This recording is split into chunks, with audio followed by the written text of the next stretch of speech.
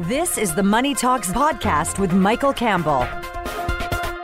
For the first time in 2 decades, Germany is sending a warship to the South China Sea, joining both the U.S. and Britain in countering China's increasing military presence in the area, while Communist Party President Xi Jinping continues to declare China's intention to reclaim Taiwan, just like they've done in Hong Kong. German Defense Minister Annegret Kramp-Karrenbauer states that we want existing law to be respected, sea routes to be freely navigable, open societies to be protected, and trade to follow fair rules. Noteworthy, by the way, she said that despite the fact that China has now become Germany's most important trading partner. The question is, what will Canada's response be if China does indeed go into Taiwan?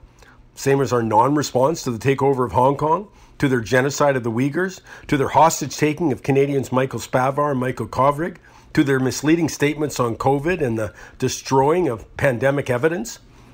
Canada continues to be the only member of the Five Eyes intelligence network to not ban Huawei from building Canada's 5G network, despite explicit warnings from the Canadian military, and CSIS that one of the main pillars of the Communist Party's ongoing assault in the West is cyberspace. Specifically, the Clairvoyant Cyber Group, who consults with CSIS and the RCMP, in a report done for Public Health Canada, warns that China uses a range of tools in Canada, from criminal gangs to cyber hackers to high-tech companies like Huawei. I repeat, like Huawei. They go on to conclude that state-sponsored cybercrime, predominantly perpetrated by China and Russia, could be costing the Canadian economy $100 billion per year. And it's been going on a long time.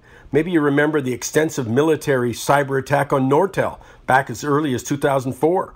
I mean, the latest, as reported by Kyle Bass, Chief Investment Officer of Heyman Capital Management, is that the communist government and TikTok are paying to create COVID conspiracy videos to get them to go viral on Facebook. You know, our policy towards China needs to be front and center in the coming federal election campaign. This is the geopolitical issue of our time, but sadly, you know what? I doubt it will be. And that will be a major failure on the part of both politicians and the media covering the election. My name is Mike Campbell. Join me Saturday for Money Talks. Subscribe to the Money Talks with Michael Campbell podcast for free at Apple Podcasts, Google Podcasts, or anywhere you get your on-demand audio. For the complete show, daily podcasts, and more.